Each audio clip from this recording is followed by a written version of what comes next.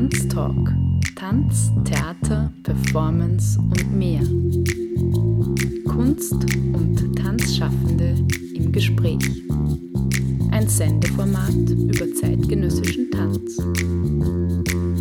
Galinde Reudinger im Gespräch mit Tanzschaffenden. Jeden ersten Sonntag im Monat um 19.07 Uhr. Tanztalk. Eine Sendung über zeitgenössischen Tanz im freien Radio B138. Name? Ilona Roth. Jahrgang? 82. Geburtsort? Osakarovka in Kasachstan. Berufsbezeichnung? Tanzkunstschaffende und Tanzkunstmanagerin.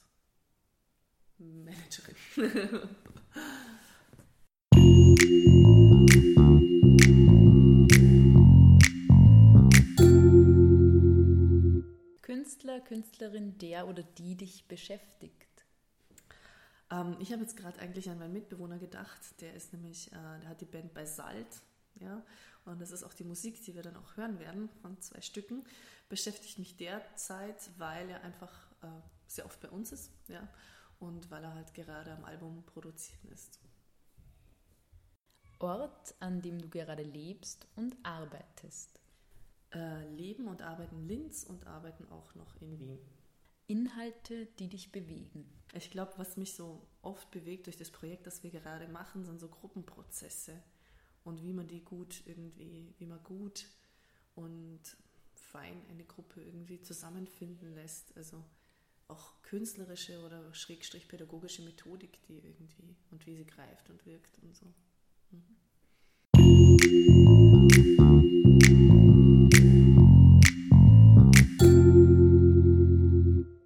Ein besonderes Bühnenerlebnis? Da war ich, glaube ich, auch ganz jung, 11 oder 12. Und von unserer damaligen Ballettschule gab es dann ganz viele Ballettvorstellungen. Und einmal der Sohn der Ballettmeisterin hat dann wirklich ein zeitgenössisches Tanzstück auf die Bühne gebracht. Und es war ganz anders als alle anderen. Und ich weiß immer noch die grünen Kostüme und wie die sich bewegt haben mit der Musik. Das war für mich einmalig. Ja. Warum künstlerischer Tanz? Warum nicht?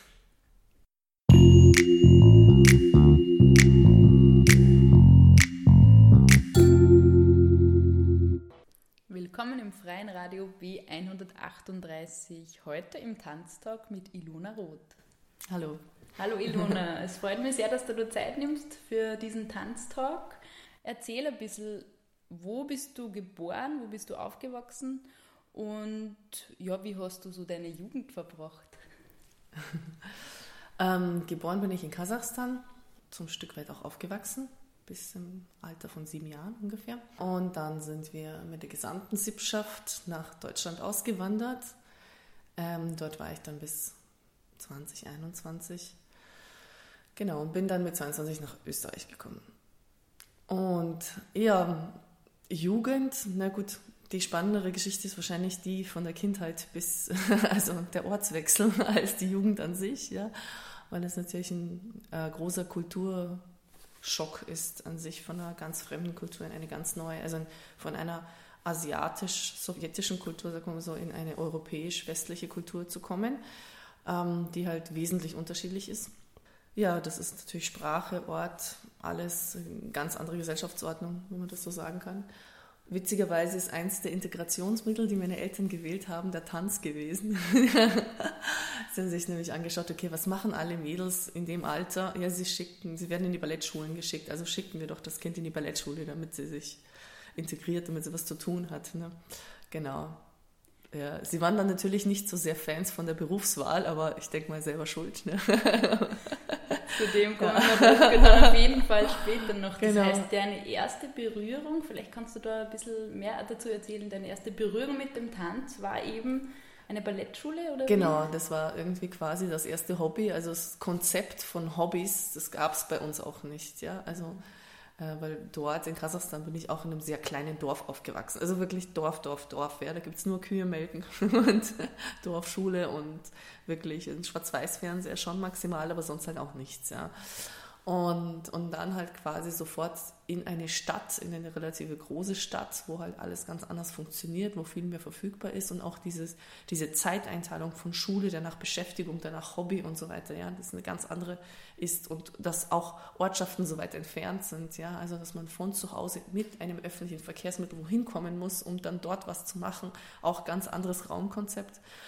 Und da war halt eben das Erste, was ich gemacht habe, neben dem in der Schule zu sein, also neben diesem normalen, neuen Alltag, eben das Hobby, zweimal in der Woche in den Ballettkurs geschickt worden zu sein, genau. Und das war natürlich ein ganz klassischer Ballettkurs mit alle mit derselben Farbe, ja. Alle haben dasselbe Trikot an, blau oder lila, je nachdem in welchem Jahr man ist, in welchem Level, ja. Und genau, ganz klassische, strenge Ballettschule, ja. Und da kommt vielleicht die Jugendfrage dann wieder hin. Das habe ich dann lange beibehalten, bis 12 in diesem Format und dann hat sich das aufgebaut bis zum täglichen Training eigentlich hin. Und wäre dann auch in Richtung Ballettkarriere gegangen, die ich aber dann bewusst abgebrochen habe. Kannst du dich vielleicht noch an diese erste Stunde erinnern oder gibt es da Erinnerungen, als du da in diesen Ballettsaal gegangen bist? Ja, schon. Oder? Mir war kalt und ich habe mich nackig gefühlt. Weil man muss sich doch da nur Strumpfhose und das Trikot und rundherum ist alles kalt und dann macht man langsame Stangenübungen und es ist immer noch nicht warm und es dauert eine Ewigkeit, bis man warm wird. Und ich kann mich daran erinnern, dass ich irgendwie einen Zwiespalt in mir gehabt habe, weil ich habe es einerseits gemocht und andererseits gehasst, wirklich beides. Also es war eine sehr strenge Form, die mir überhaupt nicht bekannt war und die mir auch nicht gelegen ist. Und ich fand diese Disziplin und dieses Kalte, der große Raum, und ich erinnere mich immer an Wintersituationen, wahrscheinlich waren das die erste Situation, immer an diese Kälte und dann aber an diese Erfolgserlebnisse von etwas erreichen und weiterkommen und so weiter. Ja? Und dann, wo es dann um die gemeinsamen Tänze geht, um das gemeinsame Gestalten, weil einmal im Jahr gibt es ja einen Tanz, ne? Und so.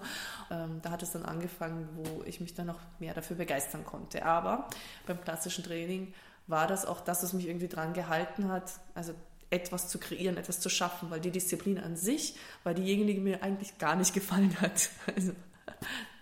Das heißt, es war bei dir nicht so ein Mädchentraum, wie Nein, man es gar oft nicht. so hört, ach, mit dem Tütü und schön Nee. Prinzessinnen sein und so. Gar nicht. Also ich war wirklich in einem inneren Zwiespalt von, ich mag das überhaupt nicht und ich mag das total gern, ja.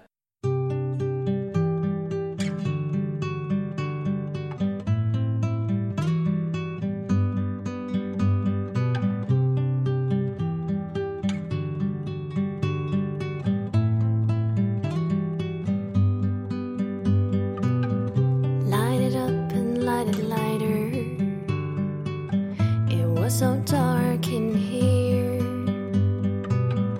Put the light where I can see it, and I can follow it from here.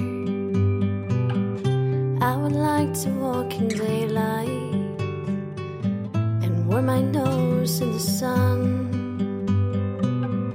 Would you like to walk beside me, holding hands in the sun? Life can be light, you see. It's allowed to be easy. It's still far to walk for me, but suddenly sunlight we see.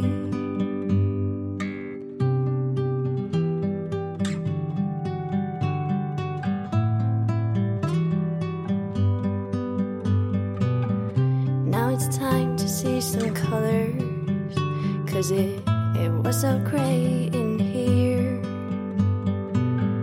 When we walk the path is ours, and we're growing old in here.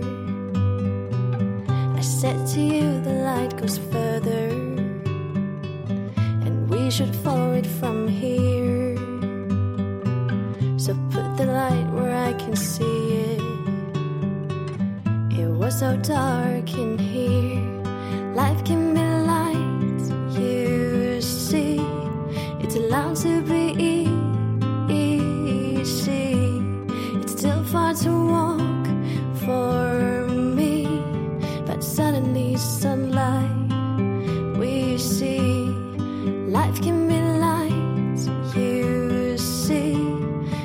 not to be easy. It's still far to walk for me, but suddenly sunlight we see. Light it up and light it lighter. It was so dark in here. Also eben, was mich dazu bewegt hat, das noch weiter auszubauen, war eigentlich irgendwie eben der Respekt dafür, für diese Form. Ja? Weil man braucht sehr viel Disziplin, man braucht sehr viel Training und man kann etwas damit erreichen. Ja? Und ich wollte mir selber beweisen, so ein bisschen, dass ich das kann. Und gegen meinen quasi inneren Schweinehund ankämpfen, gegen das, also so ein bisschen war das so ein Zwiespalt. Ja? Ich habe die Kunstform an sich, also so das künstlerische Arbeiten total geliebt, aber dieses trockene, steife Training gehasst. Ja? Also das waren wirklich zwei Seiten.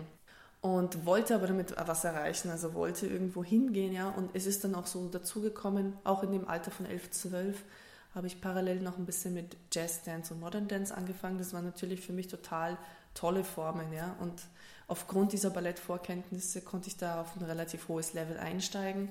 Und das hat mir dann auch wesentlich mehr Spaß gemacht, ja. Da konnte ich mich dann mehr ausleben, das ist so funkiger, jazziger halt alles, ja. Und das hat mich dann auch wahrscheinlich noch motiviert, dann noch zu sagen, okay, also man braucht diese Basis, also habe ich ja dann noch gesehen, man braucht diese Basis, um woanders dann auch gut zu sein, um in dem Stil, den man dann eigentlich wählt oder in diesem künstlerischen Bereich, der einem dann besser gefällt, auch erfolgreich zu sein, braucht man halt quasi diese Qual des Balletts, wenn ich das so ausdrücken darf, ja. Genau. Also dir hat es auch eine Basis gegeben dann für die weiteren Formen, oder? Genau. Und ja, ich habe das dann aber auch ausgebaut, weil ich dann doch irgendwie so einen Ehrgeiz entwickelt habe. Und in der Ballettschule, wo ich war, die fahren auch so ein bisschen so eine Profischiene. Also die bilden dann noch richtig Ballerinas aus. Und die haben ein bisschen auch irgendwie den Vorschlag gemacht, in diese Richtung zu gehen, in diese professionelle Richtung, was halt natürlich ein tägliches Training auch voraussetzt. Und bin dann auch mitgegangen, weil irgendwie einerseits habe ich mich geschmeichelt gefühlt, klar, irgendwie so super, die wollen mich auch in der Profischiene haben und so. Ich war da 12, 13 ungefähr. Und dann habe ich mir gedacht, na sicher mache ich das kann ich schon irgendwie, da gibt mir eine Herausforderung, da werde ich mich schon stellen. Und habe das Ganze aber dann noch ungefähr nach einem Dreivierteljahr abgebrochen, die Profischiene. Weil ich gemerkt habe, okay, ich bin ein bisschen später in den Jahrgang dadurch eingestiegen und war noch nicht so weit, also habe die Tänze noch nicht gelernt gehabt, die anderen schon längst kannten, habe mich dann ein bisschen auch damit geplagt natürlich, weiter hinten zu sein, und es ist relativ kostspielig für meine Eltern auch geworden. Die fanden das dann wiederum nicht so super, und es war dann auch wirklich da ging es sehr stark dann nur mehr um Disziplin, dann auch sehr viel um Schmerz, weil wir haben sehr viel auf Spitze getanzt und das stundenlang, und ich habe dann auch das Gefühl gehabt, okay, ich bräuchte mehr, also damit ich das jetzt durchhalte, das kann ich alleine fast nicht mehr. Ja? Also, und meine Eltern wollten das auch nicht mehr in dem Grunde. Ja? Also sie hätten mich zwar gelassen, aber eigentlich waren sie dagegen. Und ich habe eigentlich dann nur mehr die Disziplin gekannt, nicht mehr das künstlerische Schaffen, nur mehr die Disziplin, nur mehr also auch den Schmerz dahinter und auch die Unzufriedenheit, weil ich bin ja später eingestiegen, also konnte ich noch nicht so schnell, ne? Habe dann keine Erfolgserlebnisse mehr gehabt in dem Sinn und auch in dem Sinn noch keinen Rückhalt, ja? Also weil da auch niemand dahinter gestanden ist in dem Sinn. Und habe mich dann echt, also ich habe mich gequält, wirklich. Also ich habe mir echt gedacht, na, ich möchte das schon, aber es macht mir einfach wirklich gar keinen Spaß. Es hat mir einfach wirklich gar keinen Spaß mehr gemacht.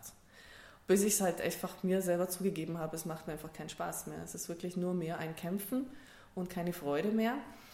Und ja, und dann habe ich gesagt, okay, nein, das mache ich dann nicht mehr, und habe dann auch eine wirklich radikale Pause von 2 Jahren gemacht.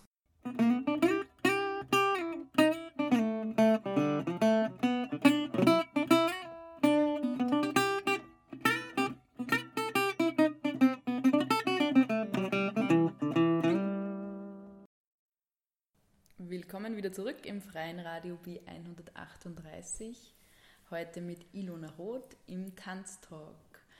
Ilona, du hast erzählt, dein Einstieg war das Ballett, und du hast da begonnen, hast aber dann auch wieder aufgehört mit 12 oder 13, hast 13, du gesagt? ja. 13. weil es dir dann irgendwie zu streng wurde, oder wie kann man das sagen? Ja, es war streng, es war schmerzhaft, es war teuer und es hat keinen Spaß mehr gemacht eigentlich dadurch. Ja. Und es hat alle meine Freizeit genommen irgendwie so, und ich war auch alleine, also ich hatte dann wirklich, also ich hatte eher Widerstand in meiner Umgebung gegen das, was ich tue. Genau, in der Kombination von Sachen war es dann irgendwie klar, okay, ich mag nicht mehr. Genau. Und ja, und dann wollte ich aber trotzdem, also ich habe dann, das hat mir dann keine Ruhe gelassen, habe dann einfach 2 Jahre später wieder angefangen in einer anderen Ballettschule. Ich habe mir gedacht, ich wähle mir jetzt einfach einen anderen Zugang. Bin dort relativ schnell wieder auf tägliches Training eingestiegen und habe dort aber, glaube ich, auch nach 1,5 Jahren, war ich am selben Punkt, ja, durch diese strenge disziplinäre Form des Balletts, und irgendwie hatte ich aber auch schon Interesse für andere Tanzformen. Dadurch, und das war aber nicht Inhalt dieser Schule, ja, habe ich dann immer wieder gesucht, wo kann ich das jetzt eigentlich ausleben, was ich schon spüre, das, was schon in eine andere Richtung gibt, wo ist es dann da, ja, weil dort war es nicht da, und habe dort auch wieder abgebrochen. Das war wieder auch Ballett, oder das waren dann schon andere Formen? Es war hauptsächlich Ballett, und es war dann Modern Dance, und Modern Dance kann schon auch von der Disziplin her sehr ähnlich sein wie Ballett und so, ja. Es ist dann irgendwie, dann eben wieder 2 Jahre später, habe ich dann auch irgendwie, das ging dann auch Richtung Abitur, Matura, ne? Parallel dazu auch die Überlegung gehabt, was mache ich denn eigentlich jetzt nach der Schule, was mache ich mit dem Leben, und irgendwie hat mich da ja der Tanz nicht verlassen irgendwie. Ich habe ja immer wieder und dann nicht so, und dann habe ich mir gedacht, okay, ich schaue mir das jetzt wirklich mal an, was gibt es denn außerhalb, und ich habe da in der Zwischenzeit aber auch sehr viel Theater gemacht und auch Gesang, und das hat mich genauso fasziniert, und das hat schon ein bisschen das Spektrum aufgemacht, und es war dann für mich irgendwie schon eine Frage, okay, in welche gehe ich wirklich in die Tanzrichtung? Gibt es nicht irgendwie eine Mischform so? Wo kann ich dann da hingehen, weil mich halt dann alles interessiert? Und dann habe ich mir gedacht, okay, schauen wir uns doch die Richtung Musical an, weil da gibt es auch eine Kombination von all diesen Genres, die mich da irgendwie interessieren stark. Und habe dann auch parallel habe dann wieder eine andere Schule gefunden, lokal, die in eine Richtung Ausbildung auch gegangen ist, die halt alles beinhaltet haben, die auch richtig schon quasi für die Hochschulen ausgebildet haben, und die halt eben den Tanzaspekt gehabt haben, das Theater und den Gesang, aber immer schwerpunktmäßig auch wieder auf den Tanz und auf den klassischen Tanz. Genau, und dort war ich dann auch ein Jahr quasi parallel zur Matura, um dann überhaupt die Aufnahmeprüfungen machen zu können. Also, magst du vielleicht auch die Schule nennen, wenn du sie im Kopf hast? Dance Center No. 1. Genau, ja. Ich meine, der Gedanke ist gekommen, weil ich hatte ein Jahr Pause in der Schule, und da war ich ein Jahr in Uruguay und habe dort eigentlich vor Ort witzigerweise wieder getanzt. Ich war dort so auf einer Art Schuljahr, so wie man es jetzt aus den USA kennt, ein Jahr Highschool und so, und dann wieder zurück und so. Bloß, dass ich halt in Uruguay war, und ich hatte dort sehr viel Zeit, weil das Schuljahr dort anders gestaffelt ist. Das heißt, es war für mich kein Pflichtjahr. Ich habe halt hingehen können oder nicht, je nachdem, egal.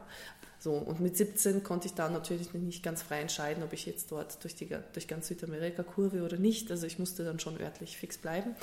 Und habe mir dort vor Ort dann alles angeschaut, ich war dort auch auf der Theateruniversität, ich war dort auf der Architekturuniversität, ich war dort an verschiedensten Tanzschulen, und ich habe da sehr viel Zeit gehabt, wirklich, um da jetzt wirklich vor Ort kundig zu werden, und habe dort eigentlich in einer lateinamerikanischen Tanzshow mitgemacht. Das ist die letzten 3-4 Monate, habe dort sogar einen Job gehabt und einen Auftrag, so richtig. Wir haben jeden Tag eine Show getanzt mit allen möglichen lateinamerikanischen Volkstänzen oder aktuellen Tänzen.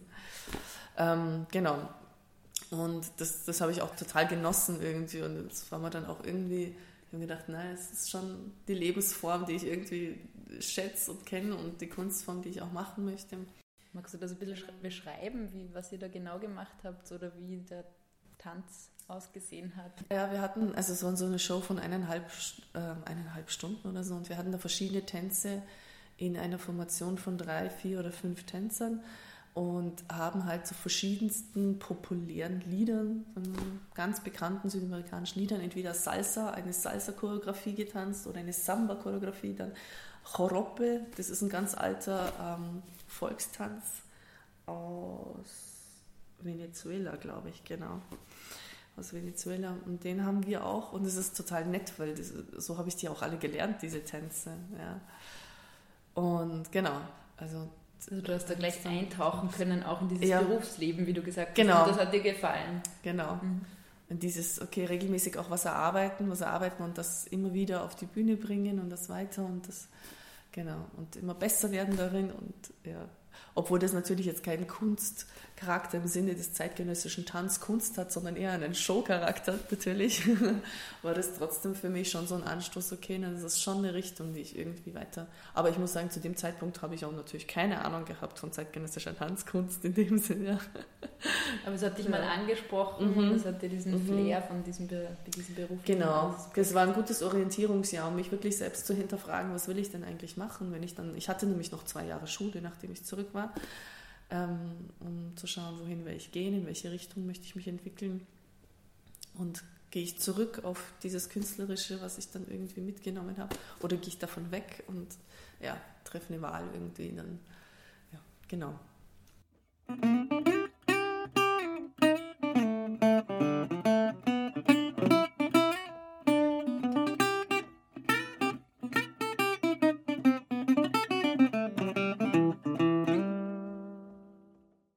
Willkommen wieder zurück im freien Radio B138. Im Tanztalk heute Ilona Roth. Ilona, du hast erzählt, ja, es war ganz widersprüchlich eigentlich für dich, diese Tanzsache, und du bist dann in Uruguay gewesen, hast du gesagt, und hast dort auch wieder einen anderen Einblick von Tanz bekommen, nicht nur diesen kalten, klassischen Tanz, wie du es beschrieben hast vorher, sondern auch eine andere Art und Weise, also ein bisschen was vom Showdance auch. Du bist dann wieder zurück, und wie ist es da dann weitergegangen?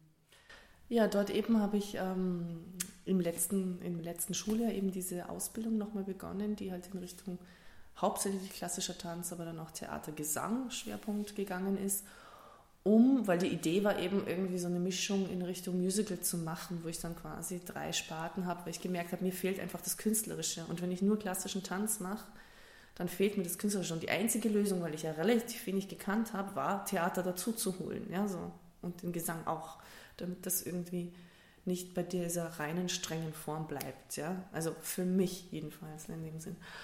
Und es war aber dann relativ klar, dass das ein eigenes Genre ist. Also ich habe mich auch nicht sofort getraut, Aufnahmeprüfungen auf Universitäten zu machen, weil ich das Gefühl hatte, okay, da fehlt mir noch was. Und bin dann habe eigentlich nur Aufnahmeprüfungen auf privaten Schulen gemacht für Musical und bin dann relativ schnell drauf gekommen, dass das eigentlich eine totale Geldmacherei ist mit den privaten Musicalschulen und das Musical als Genre in den Ausbildungen, als Genre selber ist es total legitim, aber in den Ausbildungen sehr schnell für sehr viel Geld sehr wenig Qualität verkauft wird. Ja.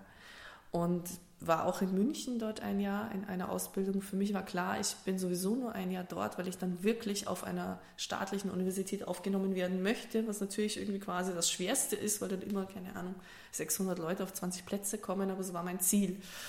Und deswegen habe ich auch dieses Jahr eingeschoben. Und dort in dieser Musical-Schule habe ich wirklich jeglichen Respekt vor dem Genre verloren. Das kommt jetzt wieder, ich habe Respekt gegenüber diesem Genre, aber nicht gegenüber dieser Ausbildungsform, wie es in dieser Schule gelebt worden ist. Ja. Das war dort eigentlich wirklich eher eine Geschichte von ein paar ehemalige Darsteller gründen zusammen eine Privatschule und machen dann ein nicht durchdachtes Programm. Und das war halt dann, genau, das war dort der Fall, und dort war es für mich auch eigentlich wirklich eine sehr schwere Zeit in dieser Jahr in München, weil ich dort nicht auf meinem Level gekommen bin. Also ich war halt wirklich, alle Tanzstunden waren wirklich sehr vom Level her wirklich ganz weit unten im Vergleich zu dem, was ich eigentlich konnte und wollte. Das hat mich gar nicht gefordert. Im Gegenteil natürlich gesanglich, da hatte ich noch relativ wenig Erfahrung. Das hat mich natürlich schon sehr gefordert, aber es war dann trotzdem die Enttäuschung irgendwie über dieses Nicht-Tanzen-Können auf dem Level, das ich gewohnt bin, sehr groß. Und dann habe ich auch gemerkt, irgendwie das muss dann relativ schnell in eine andere Schiene gehen, und habe dann auch wirklich geschaut, okay, ich probiere es jetzt mal an verschiedenen Universitäten, mache dann Vortanzen. Im Endeffekt bin ich gar nicht so weit zu so vielen Universitäten gekommen und hatte dann die Wahl zwischen 2 Unis. Und das eine war eben die Palukka-Schule in Dresden, die ja auch schon relativ groß ist und bekannt ist, und dann die Bruckner Universität in Linz. Und habe dann nicht nur einen Platz, sondern 2 Plätze quasi gehabt zum Aussuchen. Das war super, ja. Und stand dann vor der Wahl so Dresden, Linz, Dresden, Linz, Dresden, Linz. Und nach dem Eindruck war es für mich Linz. Weil es ist zwar eine sehr kleine Abteilung und lang nicht so renommiert vom Namen her wie die Palukka-Schule in Dresden, aber von der Qualität her hatte ich das Gefühl, wird das Künstlerische viel mehr unterstrichen. Also nicht, dass das Technische fehlt, gar nicht, ganz im Gegenteil. Technisch wirklich hatten die für mich vom Eindruck her eine ganz tolle Basis, aber auch wirklich einen Schwerpunkt auf eine zeitgenössische Tanzkunst, die ich so bis dahin nicht kannte.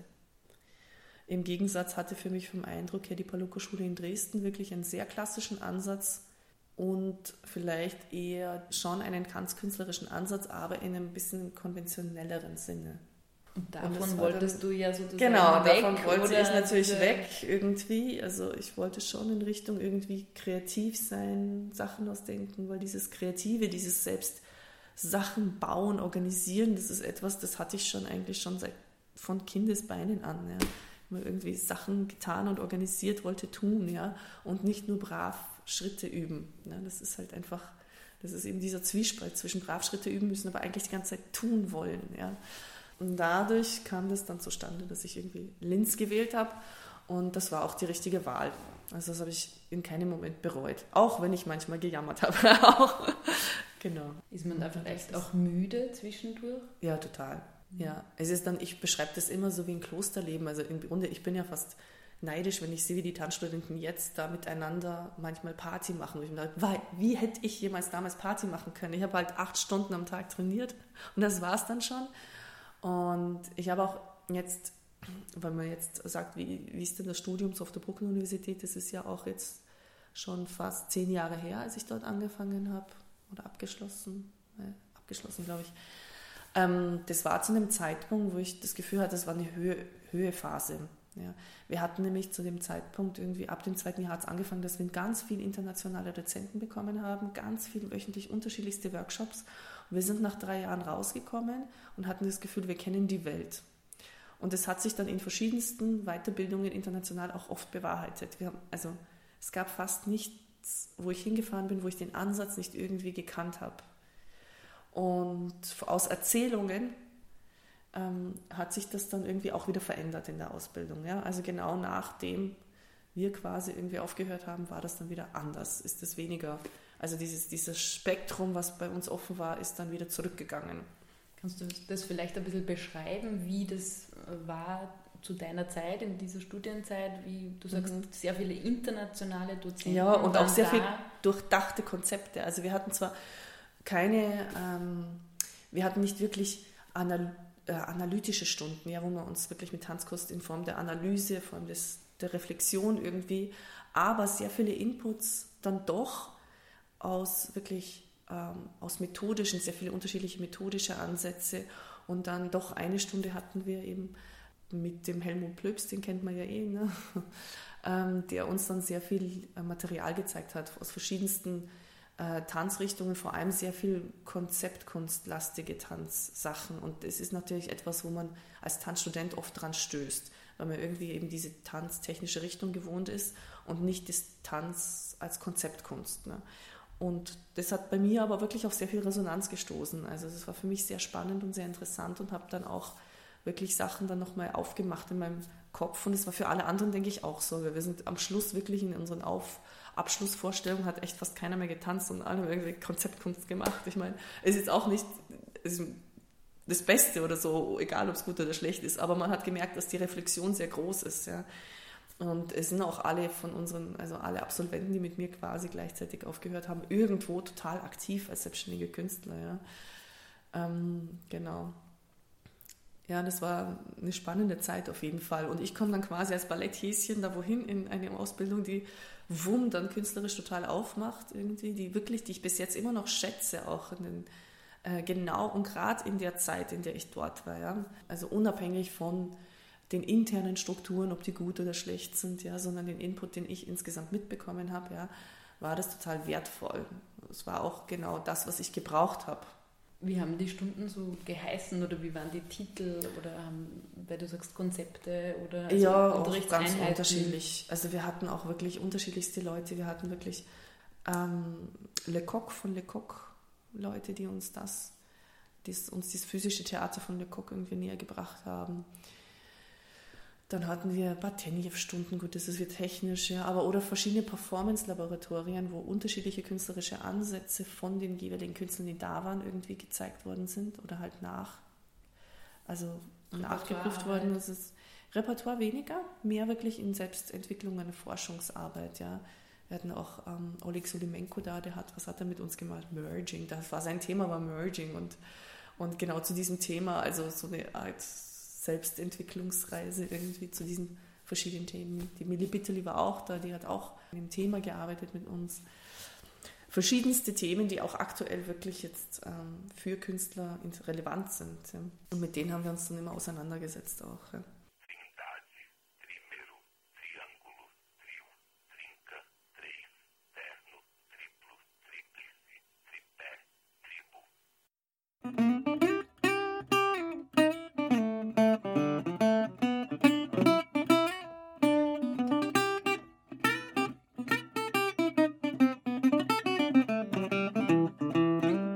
Ilona, du hast vom Studium erzählt an der Anton Bruckner Privatuniversität und du hast schon ein bisschen was erzählt, wie es so war, dass ihr ganz viele internationale Leute da hattet, Dozenten, die euch unterschiedliche Konzepte gezeigt haben und wo ihr sehr frei auch arbeiten konntet. Und du selber bist aber auch dann in der Zeit international gewesen, nämlich?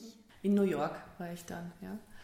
Ich habe dort lang gesucht, das war aufgrund einer Empfehlung eigentlich von einer Bekannten, die da auch schon dort war, die mir gesagt hat, okay, wenn du da noch irgendwie unterschiedlichen Input brauchst, sie hat diese Erfahrung schon mal gemacht und hat mir das ans Herz gelegt, ja. Und dann habe ich gesagt, okay, dann probiere ich das mal aus und habe ihren Kontakt eigentlich auch genutzt, um ein Stipendium dort zu bekommen, ja. Es ist nämlich dort irrsinnig schwer durchzukommen, dass irgendjemand irgendetwas beantwortet. Und es gibt so ein paar Stipendien, also Schulen haben dort, Tanzstudios haben dort Stipendienprogramme, wo man quasi gratis in einer Ausbildungsschiene mitmachen kann oder ein paar Stunden im Gegenzug zu Arbeitsleistung. Ja? Und die werden sehr rar vergeben, also für 1, 2 pro Semester. Ja? Und ich habe da irgendwie über 50 Schulen in New York angeschrieben, habe von niemandem eine Antwort bekommen und nichts und habe genau von der Schule, wo eben meine Bekannte, die mich dahin empfohlen hat, mit dem Zusatz, ich habe das über die und die Person erfahren, natürlich auch sofort dieses Stipendium bekommen. Super toll. Genau, und es hat dann eben nicht so viel dazu gebraucht und das war das Harkness Dance Center und das Harkness Dance Center hat genau zu der Zeit ein total tolles Ausbildungsprogramm gestartet, wo sie auch verschiedene Tanzcompanies eingeladen haben, wöchentlich zu unterrichten, also aus ihrem Repertoire oder aus ihrer Technik. Und es waren im Grunde alle Companies in New York, also die bekanntesten New Yorker Companies haben das dort dann gemacht. Zum Beispiel? Die Taylor Company haben wir dann auch gehabt, genau. Wir haben dann eine Tänzerin von der Trisha Brown Company gehabt. Wen haben wir denn noch gehabt? Von der Graham Company haben wir auch eine Tänzerin gehabt, die auch unterrichtet hat. Und genau, das war total spannend. Ich habe nämlich nicht nur dort trainieren können, sondern manchmal auch bei den Proben zuschauen können. Also ich war bei 1, 2 Graham Company Proben auch dabei und habe mir das auch angeschaut. Große Ehre, wirklich. Also das war total spannend.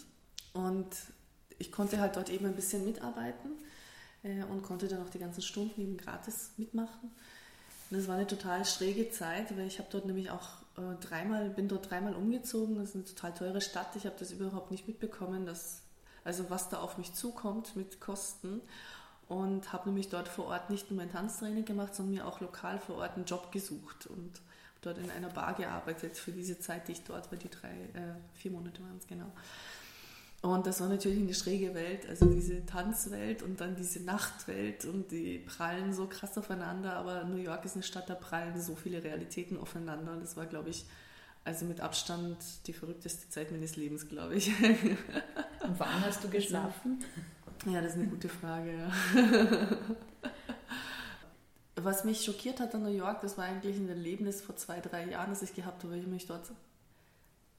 ich war jetzt 2-mal in New York, weil wir dort auf einem Festival gespielt haben und ich mit Tänzern von dort gearbeitet habe, also wirklich in einer anderen Rolle. Das war jetzt vor 3 Jahren eben. Und habe dort eine Einladung für ein Festival bekommen, um eins meiner Stücke zu zeigen. Habe dieses Stück aber mit 2 Tänzerinnen aus New York neu erarbeitet, weil das günstiger war, als meine einzufliegen. Und die Realität der Tänzer dort ist einfach gravierend. Das jetzt zu sehen im Vergleich zu damals, ja. So damals hatte ich irgendwie wirklich sehr viel Glück, weil ich irgendwie ein Stipendium hatte, das irgendwie mir eine tolle Ausbildung geliefert hat, wirklich auch nochmal Welten entfernt mit ganz anderen Tanzstilen, auch wenn sie aus dem Zeitgenössischen kommen. So wirklich der amerikanische Touch von dem Ganzen. Und als Tanzstudentin, die sich so durchschlägt, aber ich konnte mich ja irgendwie auch abgrenzen. Ich bin ja 3-4 Monate dort und muss dann nicht weiter mit der Realität kämpfen. Die ist nämlich schon, obwohl sie für mich total verrückt und ansprechend und witzig irgendwie ist für 4 Monate, für alle anderen ist sie wirklich brutal und bitter. Vor allem für Künstler, ja. Also sich da irgendwie durchzuschlagen, das ist einfach wirklich kein Zuckerschlecken. Und ich habe das dann eben gesehen, wo ich vor 3 Jahren dort war. Es ist wirklich brutal. Also ich bin froh, dass ich dort nicht leben muss, dass ich dort nicht Künstlerin sein muss, wirklich. Also ich möchte nicht wissen, das ist ein Stress von einem permanenten Wettkampf, von einer permanenten Sichtbarkeit, permanent präsent muss man sein. Man kann keine Sekunde nicht präsent sein, keine Sekunde irgendwie auslassen, zu sich zurückkehren. Man muss permanent weitermachen, kämpfen.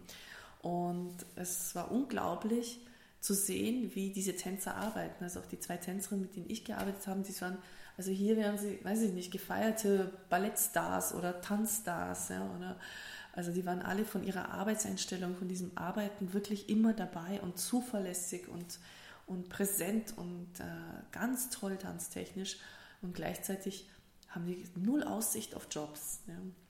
Also wirklich hart. Ja. Du meinst, dass sie auch den ganzen Tag trainieren oder wie? Den ganzen Tag Jobs suchen oder Jobs nach Unterrichtsmöglichkeiten suchen, das ist auch nicht so leicht. Ja. Oder eben selbst Tänze produzieren, um wieder sichtbar zu sein, um wieder Material zu haben. Ja. Also entweder selbst als Choreografen tätig zu sein, sich als Tänzer zu bewerben, sich als Tanzlehrer zu bewerben. Permanent. Genau das. Und sichtbar zu sein, permanent sichtbar zu sein, egal über Social Media, E-Mail, alles mitzukriegen, welche Callouts sind, auf was man reagiert und dann daneben auch noch 40 Stunden als Kellnerin arbeiten. Ne?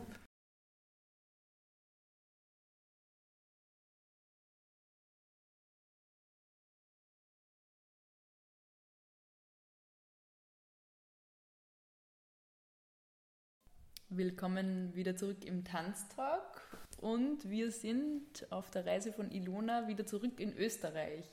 Du warst in New York, hast dort ein bisschen New Yorker Künstlerluft geschnuppert, wenn man das so sagen kann, und bist aber dann wieder nach ein paar Monaten, 4 Monate hast du gesagt, genau, wieder zurückgekehrt nach Linz. Wie ist da weitergegangen oder wo hat es dich dann hingetragen? Ja, das war das letzte Ausbildungsjahr eigentlich auch schon. Ich war auch recht froh, zurück zu sein, weil länger hätte ich es mir auch nicht leisten können und das schnelle Leben dort war dann auch schon so richtig ausatmen und bin eigentlich mit einem tollen Erfahrungsschatz auch zurückgekommen. Habe aber auch immer noch schätzen können, was ich da habe. Also es war nicht so mit New York die große Welt und jetzt hat mir das Beste geliefert und was ich hier habe, ist jetzt irgendwie weniger wert. Ganz im Gegenteil, ich fand das wirklich auch, habe es auch wirklich schätzen können. Ich habe echt das Gefühl gehabt, okay, es ist eine rasante Welt und jeder Tänzer will in New York sein, aber eigentlich ist Linz auch wirklich toll. Also auch von der Ausbildung, wirklich.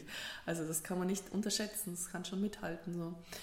Genau, und ja, Abschlussjahr, gut, da hat man halt zu kämpfen mit Abschlussarbeiten und so weiter. Ja.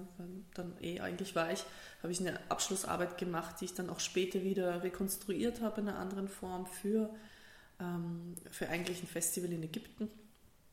Und irgendwie nach der Zeit fragt man sich, was macht man denn so in einem Studium? Reist man jetzt? Weil der klare Weg ist irgendwie, sich quasi als Tänzerin bei Auditions zu bewerben, vorzutanzen, in irgendeine Company zu gehen oder projektintern. Und irgendwie dieser Gedanke, von Projekten abhängig zu sein, die mich dann durch die Welt bringen, war mir nicht so ganz geheuer. Ich wollte mich, wenn dann, selber durch die Welt bringen und nicht abhängig sein von, nimmt mich jetzt gerade wer in ein Projekt oder nicht. Ja? Und habe dann auch ein bisschen die lokale Situation vor Ort geschnuppert. Also wirklich nicht nur die Tanzausbildung, sondern Linz. Was ist da los? Ist ja auch die Brutstätte von so vielen Tänzern, aber alle gehen dann weg. Es war dann auch die Stimmung auf der Uni ist schon auch so, du darfst hier nicht bleiben, wenn du hier bleibst, versagst du, ja. Und ich habe mir gedacht, aber wieso eigentlich? Wieso versage ich, wenn ich hier bleibe? Denn es ist ja eine Kulturstadt und die entwickelt sich und ich habe das Gefühl, dass hier relativ viel passiert und ich fühle mich hier auch wohl. Und ich kann jetzt auch weggehen und ich kann auch nicht weggehen. Also gibt es nicht eine Kombinationsform, wo ich nicht ständig aus dem Koffer leben muss oder halt eben nur gewählt aus dem Koffer und habe diese Form ein bisschen für mich gesucht und habe dann mal auch gemerkt, dass rundherum sehr viel Bedürfnis da ist nach Vernetzung, nach Probemöglichkeiten, um es konkreter zu sagen, ja, nach Training, nach einem gemeinsamen Ort, nach einem gemeinsamen Schaffenskreis, Wirkungskreis und bin dann mit einer Kollegin eigentlich auf die Idee gekommen, dass wir dann doch so einen Ort irgendwie gründen oder machen. Und dann haben wir gesagt, okay, passt, was wäre denn das eigentlich? Was fehlt uns denn hier? Was fehlt den anderen hier auch? Ja? Das ist eigentlich konkret ein Raum, wo man selber Tänze gestalten kann, Tänze kreieren kann, ein Raum, wo man sich selber weiterbilden kann oder andere weiterbilden kann. Ein Raum, wo man sich einfach treffen kann, wo es halt irgendwie stellvertretend für Tanz irgendwie etwas kann, wo man einfach hingehen kann. Ja? Als Profitänzer, aber auch als Laie. Vielleicht gibt es dann auch etwas, wo man sich vernetzen kann. Ne? Und da ist uns dann der Gedanke von Rezzapata gekommen, ja? Und von der Tanzfabrik. Ausgehend von anderen Modellen, die es ja auch schon gibt, so wie das Tanzquartier in Wien, die Tanzfabrik Berlin auch. Ja? Einfach ein Ort, wo man quasi tagsüber proben kann, Tänze gestalten kann, entwickeln kann für die Bühne auf professioneller Kunstebene. Und wo es aber auch die Möglichkeit gibt, Workshops oder Kurse zu machen oder anzubieten, um dann mehr Austausch und mehr quasi Publikum und Sichtbarkeit zu generieren. Genau. Und das war unser Konzept und dann sind wir in die Richtung gegangen. Dann haben wir gesagt, okay, wir sollten so einen Raum gründen, so einen Raum finden. Haben das dann auch ausprobiert, haben uns verschiedene Konzepte überlegt und haben gedacht, okay, das machen wir dann. Gehen auf Raumsuche einfach mal, ja, bevor wir noch eine Ahnung von Finanzierung gehabt haben. Bevor wir noch eine Ahnung von der gesamten Szene gehabt haben, wer da alles dabei ist, wer was braucht, wer was will und haben dann einfach mal auf total blind hineingesucht und geschaut und haben dann eben eine Galerie gefunden, die relativ wenig genutzt wird und die einen richtig schönen, riesigen Raum hat. Und die haben gesagt, ja okay, kommt mit euren Tanzböden daher und macht einfach was, weil wir sind leer und uns besucht nie wer. Ja. Das war so ein bisschen so eine Leerstandsnutzung, diese Galerie.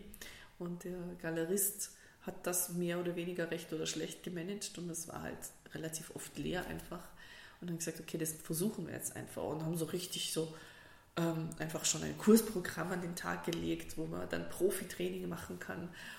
Und haben gesagt, okay, und dann wird da geprobt und jeder kann jetzt kommen und seine Stücke da proben.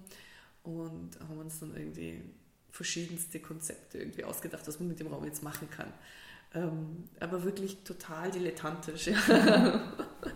Und wo seid ihr da gewesen? Im Artpark, am Lenau Park eben. Den gab es da früher. Den gibt es nicht mehr. Das ist schon in Büros eingeteilt worden. Da waren wir ungefähr ein Jahr und haben das ausprobiert. Sind natürlich gescheitert, hatten Erfolg, sind wieder gescheitert, hatten wieder Erfolg. Je nachdem. Haben dort auch eben zum ersten Mal einen Workshop gehabt, wo wir jemanden eingeladen haben, den Frey Faust eben. Da hatten wir auch ganz viele Leute aus ganz Österreich da, die zu seinem Workshop gekommen sind. Das ist ja, er ist ja ein Guru auf seinem Gebiet.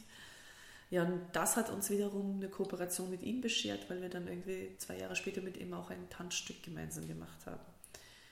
Das war irgendwie gemeinsames Interesse da, das weiter irgendwie auszubauen. Genau, und dieser Raum eben, den gab es dann ein Jahr. Der Start war in welchem Jahr? 2008.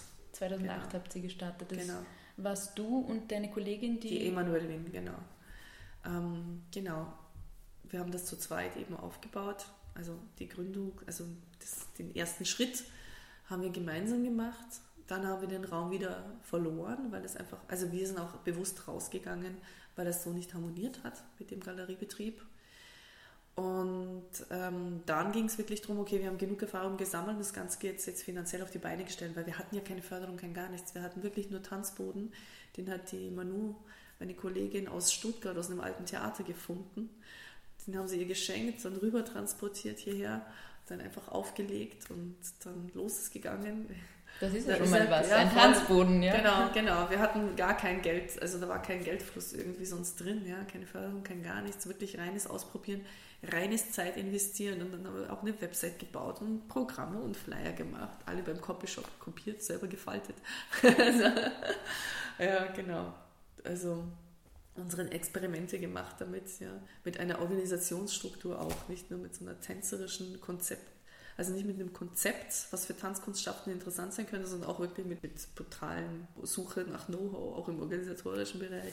Ja, und dann ging es halt darum, nachdem wir den Raum nicht mehr hatten, ging es darum, okay, das heißt, wir haben genug Erfahrung, um das ein bisschen auf professionellere Beine zu stellen, um zu sagen, okay, wir suchen nach Fördermitteln an, also schauen, dass wir das irgendwie finanzieren, dass wir wirklich einen Raum finden, der wirklich geeignet ist, wo man dann wirklich etwas machen kann, der einem auch irgendwie für diesen Zweck zu einer gewissen Zeit zur Verfügung steht.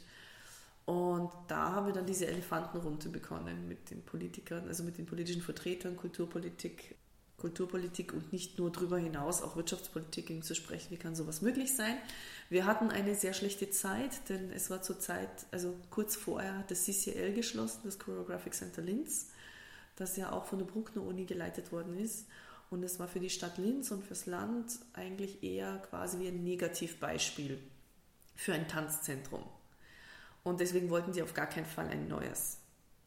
Und wir haben dann quasi bei minus 100 angefangen, um die erstmal auf Null zu bringen und dann auf positiv zu stimmen, weil die waren dann sehr stark dagegen, weil sie das Gefühl hatten, das ist irgendwie eine eingehende Geschichte und es passiert keine Vernetzung und es darf keiner von außerhalb hin. Ja.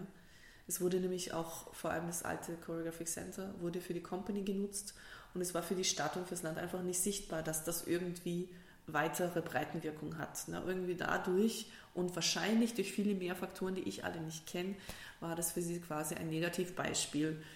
Und wir sind immer oft damit konfrontiert worden, wieso, ihr macht ja dasselbe und wenn wir euch jetzt unterstützen, ihr seid ja dasselbe, was wir natürlich nicht waren, oder das wird dann wieder nicht funktionieren, weil das hat für sie nicht funktioniert. Beziehungsweise wollten sie von uns Gründe hören, wieso das nicht funktioniert hat. Das haben wir ihnen dann eigentlich nicht liefern können, weil es ist nicht... eigentlich im Grunde nicht unser Bier, ja, wenn man das so sagen kann. Aber ihr wart Freie und nicht eben in Zusammenhang mit der Uni. Ihr wart Absolventinnen, aber nicht eben nicht in Verbindung mit der Tanzabteilung an der Bruckner Uni. Ja, und dann haben halt verschiedenste wirre Zufälle tatsächlich dazu geführt, dass ein Raum am Hauptplatz in Linz, also wirklich super zentral, frei geworden ist für uns.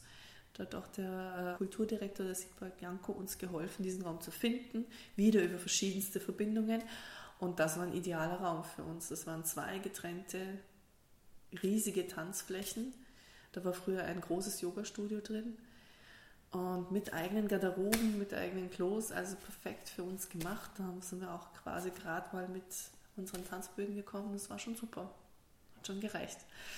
Und da war aber natürlich die Frage der Finanzierung, weil die Stadt und Land konnten noch nicht mitfinanzieren. Ich habe damals eigentlich eine private Kreditlast auf mich genommen, um das vorfinanzieren zu können. Also für sehr viel Engagement. Ja. Ja, genau. Und zu dem Zeitpunkt ist meine Kollegin nach Innsbruck gezogen. Zu dem Zeitpunkt, also wie wir dann diesen neuen Raum übernommen haben und wo es quasi wirklich um Verantwortung gegangen ist, weil ich wirklich etwas zahlen muss, einen Raum zahlen muss, da sein muss, planen muss. Zu dem Zeitpunkt habe ich das dann auch eine Strecke dann alleine machen müssen. Genau, weil meine Kollegin nach Innsbruck gegangen ist, auch wegen ihrem Partner und da auch schon ein Kind angestanden ist, ja, was auch sehr logisch ist. Die haben dann irgendwie sich diesen Ort einfach gesucht. Das war für sie beide beruflich besser. Und ich habe dann auch beginnen müssen, ein neues Team aufzubauen, weil alleine das einfach nicht möglich gewesen wäre. Habe das ungefähr ein Dreivierteljahr oder ein halbes Jahr im Alleingang dann auch gemacht. Und was logischerweise zu diversen Burnout-Symptomen geführt hat. Habe dann aber wirklich ein tolles Team irgendwie zusammenbekommen, das jetzt größtenteils immer noch da ist. Ja.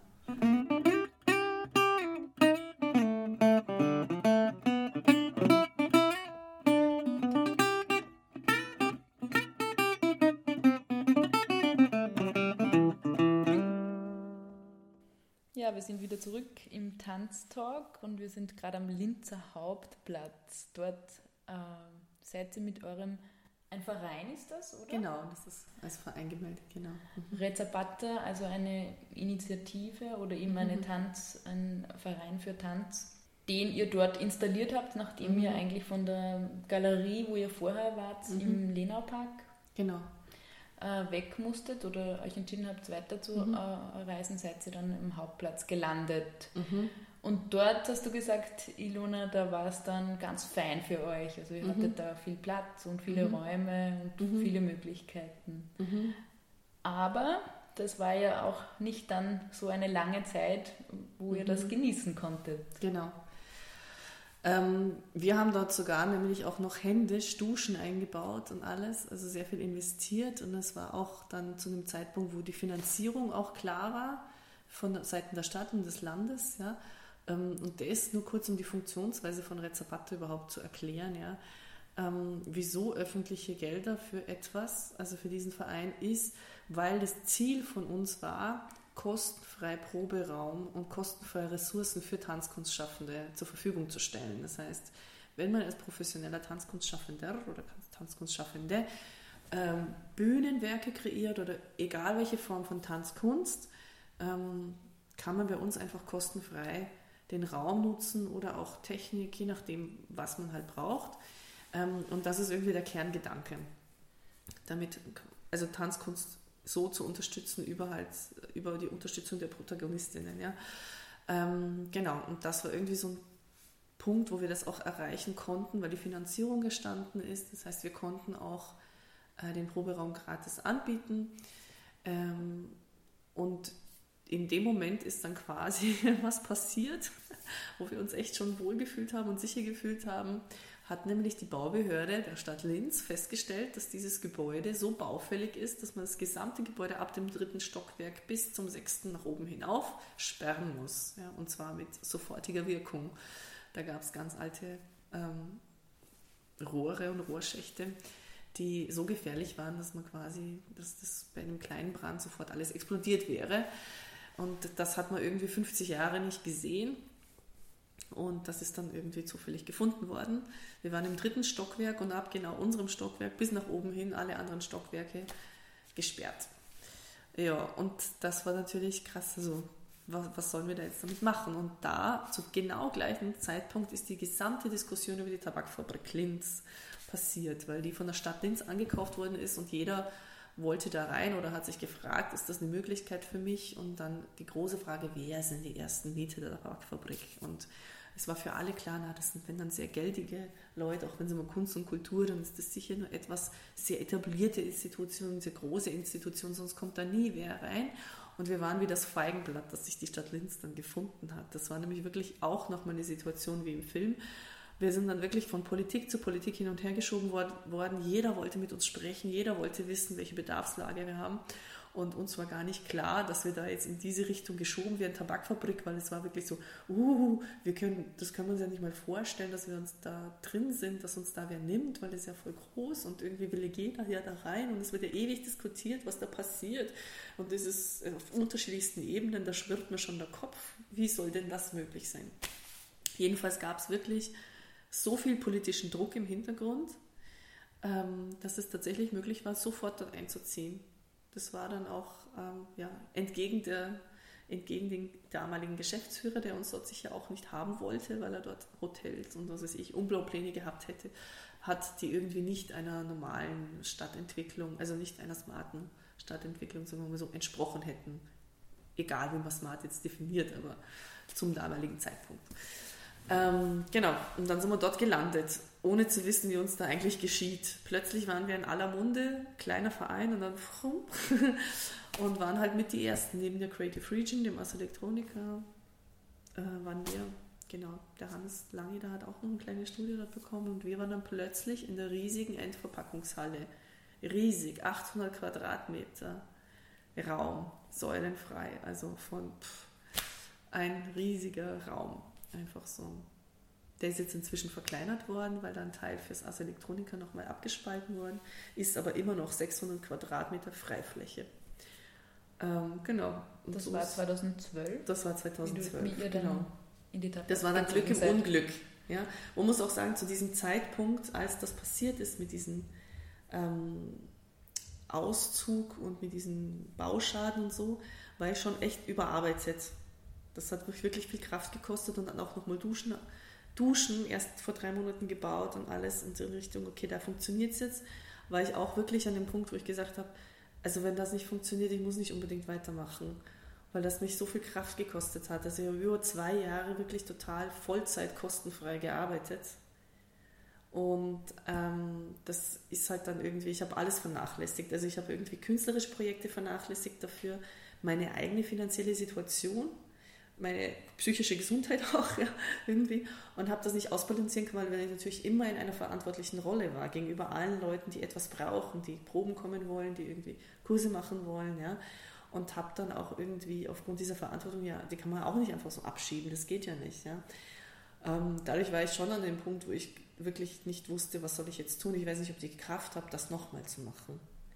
Ein dritter Neuaufbau, ja, sozusagen, wenn man, genau. Also wenn man will. Dieser Drive war aber so stark, der von außen plötzlich gekommen ist, den nicht ich bewirkt habe, sondern der wirklich einfach so von allen Seiten gekommen ist. Und wir hatten auch ein tolles Team und alle, die dabei waren, irgendwie so Vorstandsteam, die haben wirklich mitgeholfen, irgendwie zu schauen, wo ist was möglich und waren engagiert in vielen verschiedenen Gesprächen. Und wenn das nicht gewesen wäre, ich allein hätte das nicht geschafft. Und das ist dann möglich geworden. Da war einfach plötzlich von außen so ein Sog da, so eine Kraft, dass ich mich echt gefragt habe, oh mein Gott, was passiert hier gerade? Wieso ist das jetzt plötzlich so logisch, so klar? Und ich werde quasi von alleine in eine Richtung geschoben, ohne jetzt dafür wieder kämpfen zu müssen, arbeiten zu müssen, aufbauen zu müssen, sondern es passiert einfach. Ja? Und so ist passiert. Plötzlich waren wir in der Tabakfabrik. Keiner hat verstanden, wieso, warum, aber es war so. Ja. Und da seid ihr ja jetzt noch immer? Das sind wir noch immer, genau. Und noch ein paar Jährchen wahrscheinlich, aber es ist noch unklar, weil wir sind in einem Gebäudeteil, der wahrscheinlich demnächst abgerissen wird. Ja. Das heißt, wir werden wieder in eine neue Orientierungsphase kommen, wo wir neue Räume brauchen werden. Entweder innerhalb der Tabakfabrik oder außerhalb. Das ist noch eine Konzeptfrage, ist noch total offen, weil wir auch noch nicht wissen, wie lange wir bleiben können. Und sind jetzt gerade am Erstellen von Konzepten, wohin könnte es denn gehen, haben wir dafür jetzt viel mehr Zeit natürlich, um uns darauf vorzubereiten. Genau. Und haben jetzt auch wirklich ein sehr tolles Team, egal ob Künstler oder Vorstand oder Kursteilnehmer. Also es ist wirklich etwas, was jetzt, also wir konnten jetzt auch 5 Jahre in der Tabakfabrik sein, da merkt man, wie es wächst, da merkt man, wie das Konzept aufgeht und wie es verfeinert wird und wie es klarer wird und wir sind permanent in irgendwelchen Feedback-Schleifen drin, weil wir einfach alles wirklich immer wieder durchdenken und immer diese individuellen Situationen der Künstler uns betrachten und schauen, okay, wie kann man wirklich so einen Probebetrieb aufrechterhalten, sodass jeder was davon hat, ohne dass man jemanden anderen was wegnimmt. Also das ist ein Know-how, das haben wir jetzt wirklich entwickelt. Wie kann man einen Proberaum steuern, wie kann man ihn so, dass alle einigermaßen zufrieden sind. Man kann nicht alle Bedürfnisse erfüllen, das geht gar nicht. Ja? Aber man kann trotzdem für eine Atmosphäre sorgen, die irgendwie Verständnis und Respekt und so weiter fördert untereinander. Und da sind wir jetzt irgendwie, da haben wir uns ein Know-how aufgebaut, was Kommunikation, was Raumverteilung, Organisation anbelangt, wo wir halt das Gefühl haben, okay, so kann man wirklich irgendwie gemeinsame Ressourcen verteilen, umschichten, connecten. Und es funktioniert jetzt eigentlich sehr harmonisch.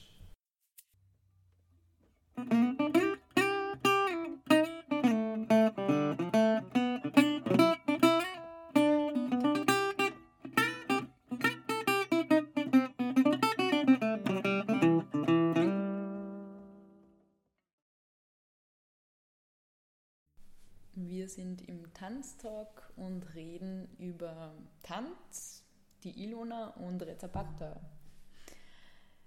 Ilona, du hast erzählt, diese Entwicklung oder die Gründung von Rezapata hat begonnen an einem Ort, hat wieder raus müssen, hat am nächsten Ort wieder raus müssen. Also man könnte eigentlich sagen, der Tanz in Linz muss sie ganz schön behaupten. Aber jetzt in der Backfabrik seid ihr gut gelandet, hast du erzählt, und ihr habt da jetzt gut eine Struktur aufbauen können. Wie schaut jetzt das aber konkret aus, wenn man da hinkommt, oder wie organisiert ihr das?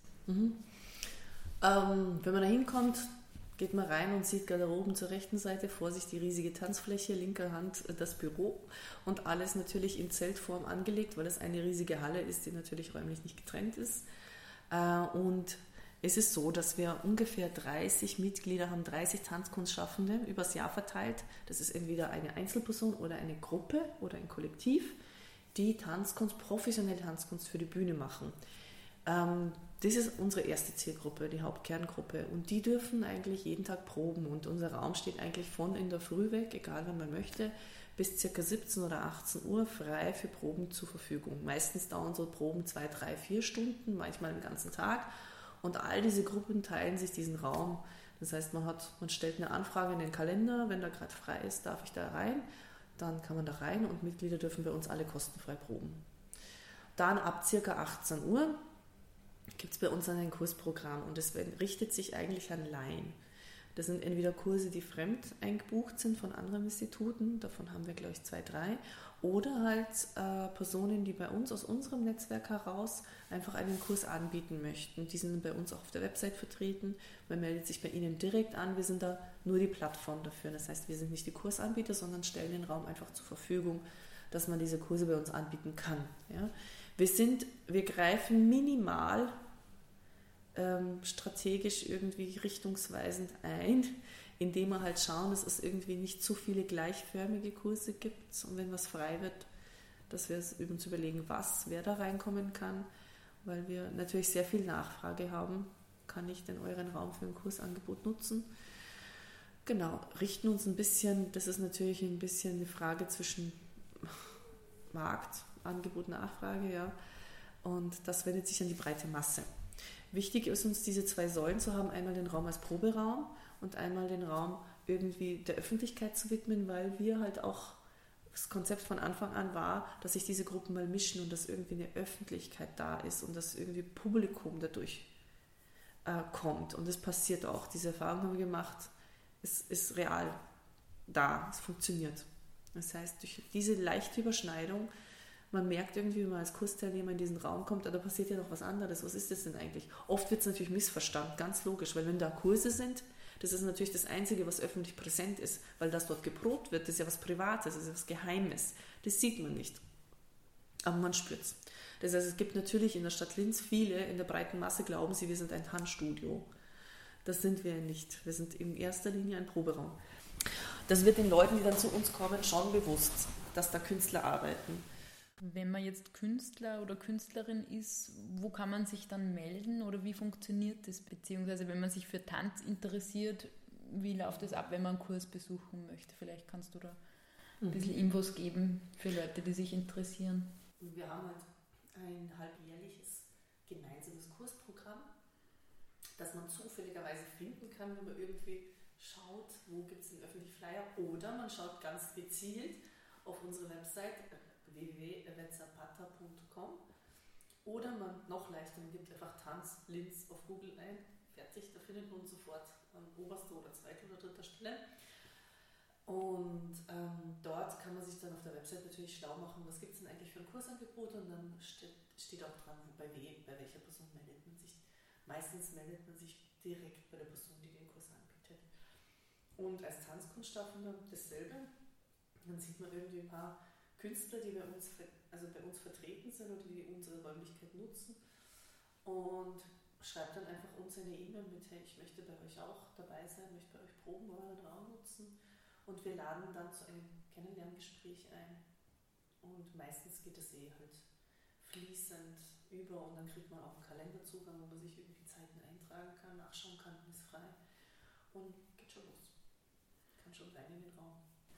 Genau. Und wo diese Künstler und Künstlerinnen dann sich präsentieren, ist unter anderem auch euer Festival, weil du hast gesagt, ihr seid ja auch hauptsächlich eine Produktionsstätte, wo ganz viel geprobt wird. Genau, und wir haben schon die Möglichkeit, auch bei uns zu präsentieren, das machen wir auch. Wir haben schon einiges an technischem Equipment und unser Raum ist auch wirklich toll für Präsentationen. Allerdings haben wir nicht das Personal, das zu bedienen oder halt die räumlichen Möglichkeiten, genug Publikum auf uns zu nehmen.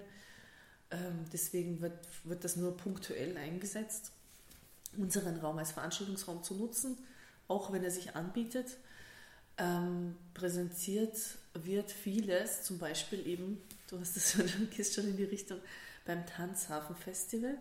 Das findet Mitte Mai bis Ende Mai jetzt statt. Und dort laden wir internationale Tanzkunstschaffende ein, die einen Bezug haben zu Linz, hier schon mal gelebt haben oder gearbeitet haben oder eine andere Art von Verbindung zu uns, zu Linz haben und Oberösterreich haben oder die lokal schon tätig sind. Und da sieht man dann natürlich auch, was bei uns produziert worden ist. Vielleicht kannst du noch einmal sagen, wann genau das ist.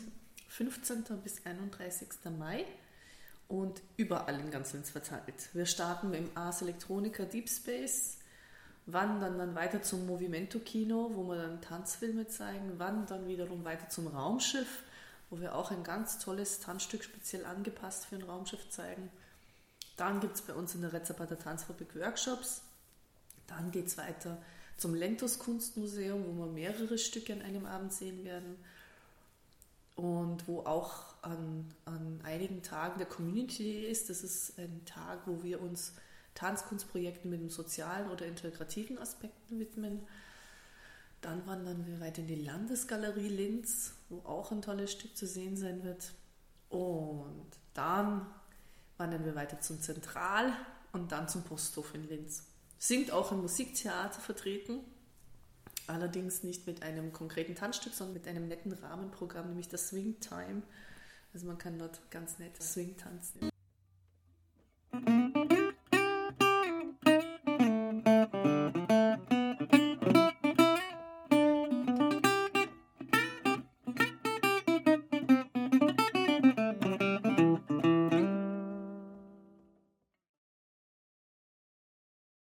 Wieder zurück im Tanztalk.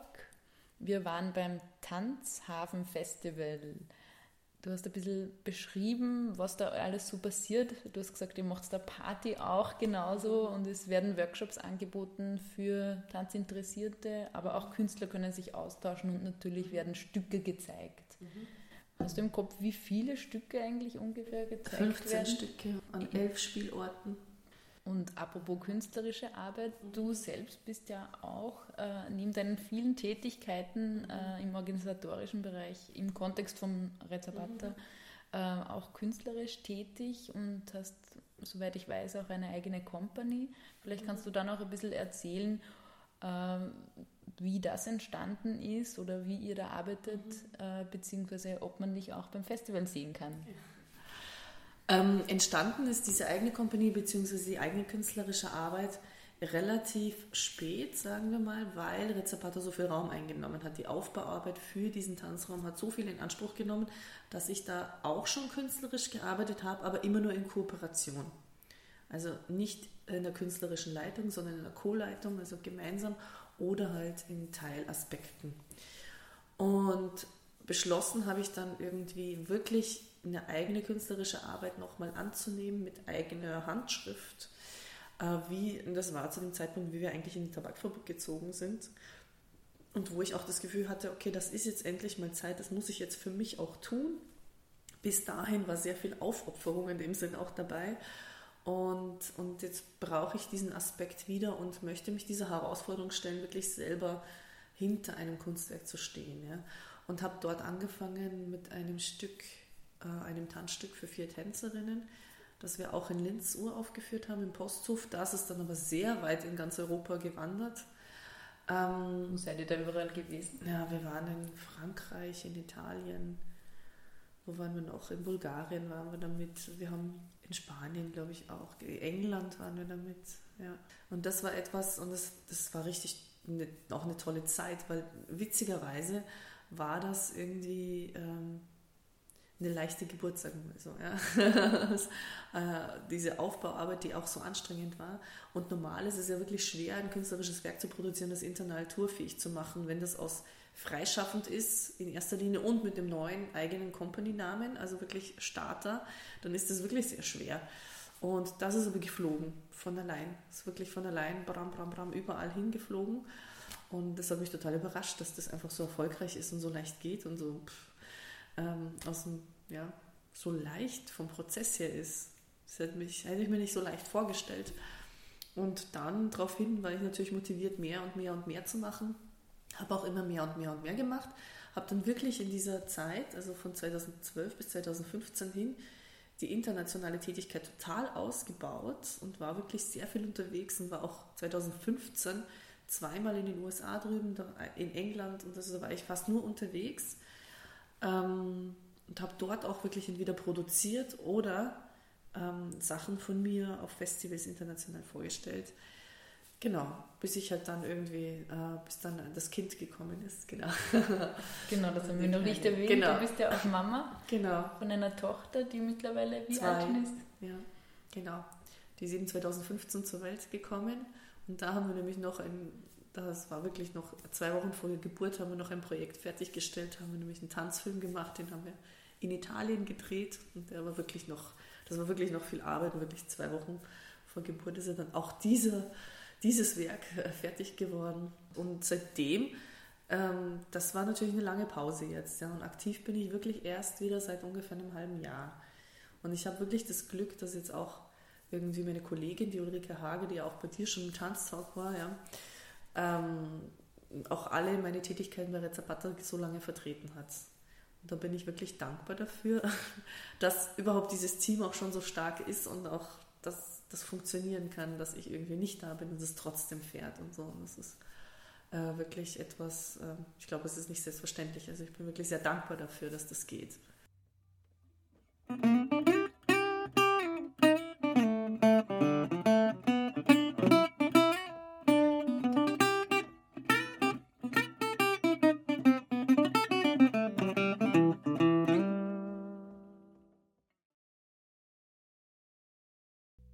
Ja, willkommen wieder zurück im Tanztalk im freien Radio B138 mit Ilona Roth, und wir sind leider schon am Ende unserer Sendung angelangt. Mich würde jetzt noch interessieren, Ilona, aktuell, was ist am Laufen? Du hast gesagt, nach dem Werk, das du noch fertigstellen konntest in Italien, wie war der Name von dem Stück? Das war ein Tanzfilm, Villaggio. Ein Tanzfilm. Hast du dann eben eine Babypause gemacht? Deine Tochter ist schon mittlerweile 2 Jahre alt und du bist aber jetzt wieder aktiv, auch am Tanzkunst schaffen und arbeitest an einem sehr, sehr spannenden Projekt. Vielleicht kannst du da noch ein bisschen was erzählen zum Abschluss, was das ist und wo man das vielleicht sehen kann. Ja, wir sind gerade beschäftigt mit einem Team aus verschiedenen Personen an dem Projekt 10+10 Brücken. Das ist die Trägerorganisation, dafür sind Red Zapata und SOS Menschenrechte. Das wird in Kooperation mit beiden gemacht. Das Konzept dahinter ist einfach, Personen mit Fluchterfahrung und Personen, die hier schon lange wohnen, Einheimische quasi, zusammenzubringen und gemeinsam zu einem professionellen Kunstschaffen zu führen. Ja? Und durch diesen Prozess eine Art Integration einzuleiten. Ja? Wobei aber nicht direkt mit Integration gearbeitet wird, sondern mit künstlerischen Methoden. Alles andere soll sich von alleine ergeben. Ja? Und wir haben halt von Seite von SOS Menschenrechte Personen, die halt im interkulturellen Bereich super versiert sind, die das begleiten, und wir kommen von der künstlerischen Seite daher. Und das ist ein ganz tolles Team. Also ich fühle mich da total super aufgehoben auch. Ja? Und ich bin halt dort als künstlerische Leitung quasi dafür, für das Endprodukt irgendwie auch zuständig. Und da fahren wir jetzt hin. Das mündet nämlich auch ins Tanzhafen-Festival. Dort werden wir es präsentieren auch als Teil des Community Days, wo eben verschiedene Projekte mit diesen unterschiedlichen sozialen, kulturellen, integrativen Aspekten gezeigt werden. Und dieses Projekt ist eins meiner Herzensprojekte. Es ist für mich auch deswegen toll, weil es einfach sich leicht organisieren lässt. Es ist nicht eine intensive Probenphase wie so ein internationales Projekt, sondern es hat eine wöchentliche Struktur. Aber es ist auch wirklich zwischenmenschlich unglaublich, was da gerade passiert. Also ich kann wirklich mit einer Gruppe aus 20 Laien auf einem künstlerischen Level arbeiten, das wirklich extrem fordernd ist, extrem viel Feingefühl und Offenheit braucht, extrem viel Mut braucht, und unsere 20 Personen haben sich gemeinsam so entwickelt, dass ich alles mit ihnen machen kann. Also nicht im Sinne von, alles, nicht im schlechten Sinne, sondern wirklich künstlerisch alles von ihnen fordern kann. Und es ist wirklich ganz toll. Und es funktioniert auch, weil alle zusammen menschlich sich so näher gekommen sind, dass das wirklich wie eine Familie geworden ist. Und durch dieses Familiengefühl können wir künstlerisch wirklich an die Grenze gehen. Also alles fordern und machen und tun. Und leider haben wir nicht so viel Zeit. Wir haben eine Deadline in einem Monat, aber es sind jetzt schon Pläne da, weiterzuarbeiten, weil das einfach so gut funktioniert. Genau. Das klingt total bereichernd und auch sehr spannend. Ich hoffe, dass ich mir das auch anschauen kann. Vielleicht kannst du den Termin nochmal auch durchgeben und auch die Webseite, wo man die anderen Infos noch finden kann. Das ist der 27. und 28. Mai, Samstag und Sonntag. Am Samstag startet es um 15 Uhr, am Sonntag um 11 Uhr. Und wo findet das statt? Im Lentus Kunstmuseum. Genau, man kann es entweder auf der Tanzhafen Festival Website finden, www.tanzhafenfestival.at, oder auf der Rezapata-Webseite www.rezapata.com. Genau. Oder auf meiner Webseite, das sage ich dir auch noch durch. Damit es vollständig ist, www.transitheart-productions.com. Vielen, vielen Dank für deine Zeit und für die vielen spannenden Themen, die du mit uns geteilt hast. Danke.